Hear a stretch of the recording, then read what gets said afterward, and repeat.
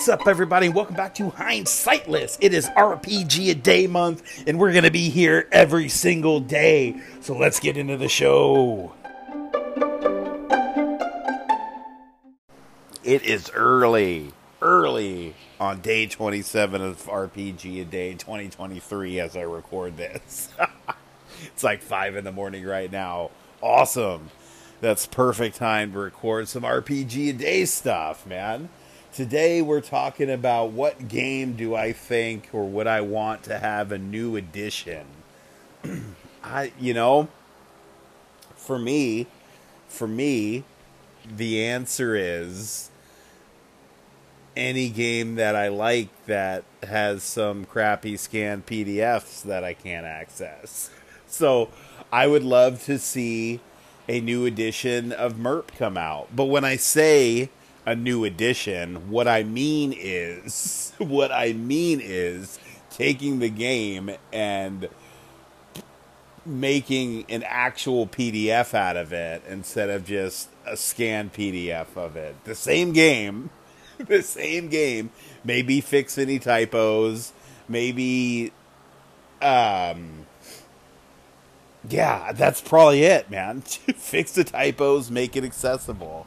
Same with, like, Marvel superheroes. I would love to see TSR Marvel come out with a new edition that's just Marvel, but in an accessible format. That shit would be cool. I know there's new versions. There's multiple versions of Middle-earth role-playing games that you can get now. There is a brand new Marvel RPG put out by Marvel themselves. But yeah, man, these aren't the new editions that you're looking for. The only new edition I want is the band from the 80s new edition. Give me them. That's not true. I'm not anti new stuff. I really do enjoyed Pathfinder 2 when it came out. I jumped right on board with it. Played it for a long time. I eventually went back to Pathfinder 1, but that's just because shit was wild when I switched back, and I wanted to switch. If I was going to start running games online, I wanted to do it with a game that I knew down pat. That's why I switched back to Pathfinder 1 when I started playing online after the world shut down. So yeah, man, that's it. I want updated versions of the older games that aren't in accessible formats. These aren't things that will, that a company is going to do because of licensing and all that stuff. But, that's what I want, man. Is there a game? I'm trying to think, man. Yeah, I don't know. That's it, man. So, yeah, I got a couple calls. I got a call from Jason, and then I got a really in-depth call about VTT character sheets from Darkfluid.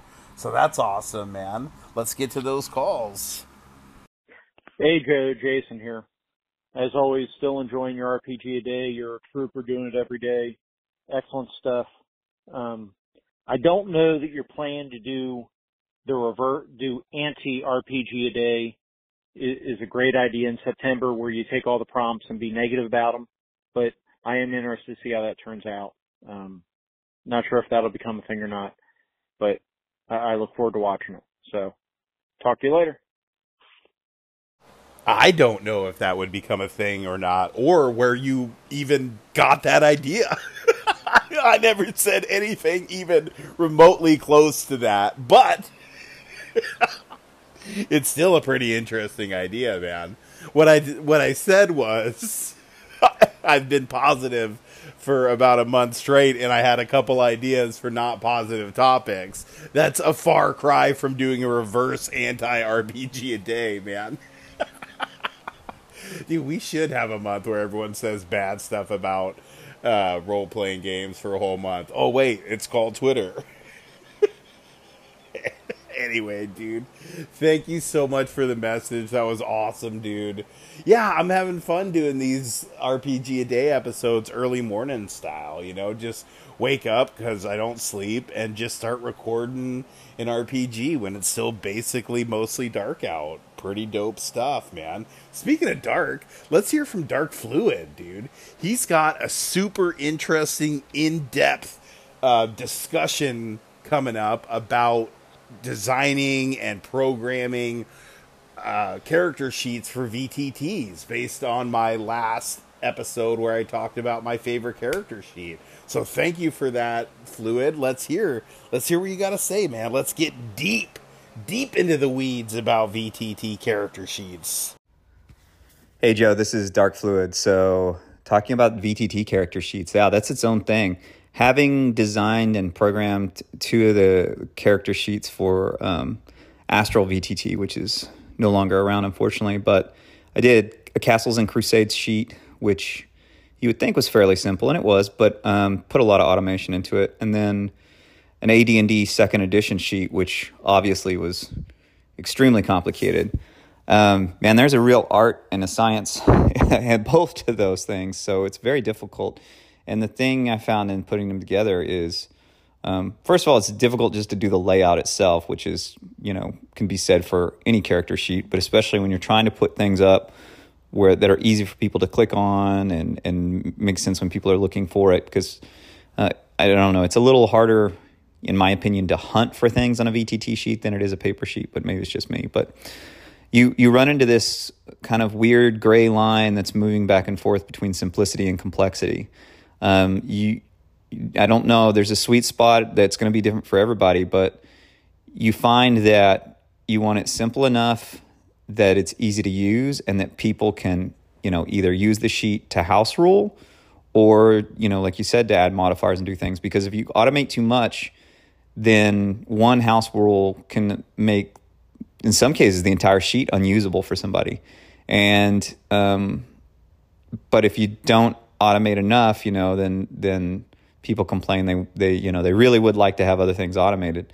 And then there's little things, subtle things, like whenever you program the sheet for, say, program a modifier into it, are you raising the target number or are you adding a bonus? Which sounds like the same thing, but it's a subtle enough difference that it makes a real difference in a lot of people's gameplay and the way they apply the game and do things. I know personally, say for your bane of having the pop-ups asking for a modifier, for everybody it has that. There was so many times I wished, like, if I could just add a pop-up to this roll so that they could enter their modifier, it would be great, because I know every single roll that's going to be made is going to have a unique modifier. So, I mean, it's also how it presents the rolls to you. Does it just tell you it's a success, or does it tell you the result of the roll? Some people will say, man, why can't it just tell me if it's a success or not? And other people will say, well, I want to see it. That way, I can mentally add in a bonus or something like that. Like, oh, it doesn't just hit armor class 13. It hits, actually, it hits 15. And people get tired of that. They're like, man, if we could just have that pop-up to add that bonus so it could tell me if it hit, 15 every time, instead of me having to always remember, oh, yeah, but there's the bonus.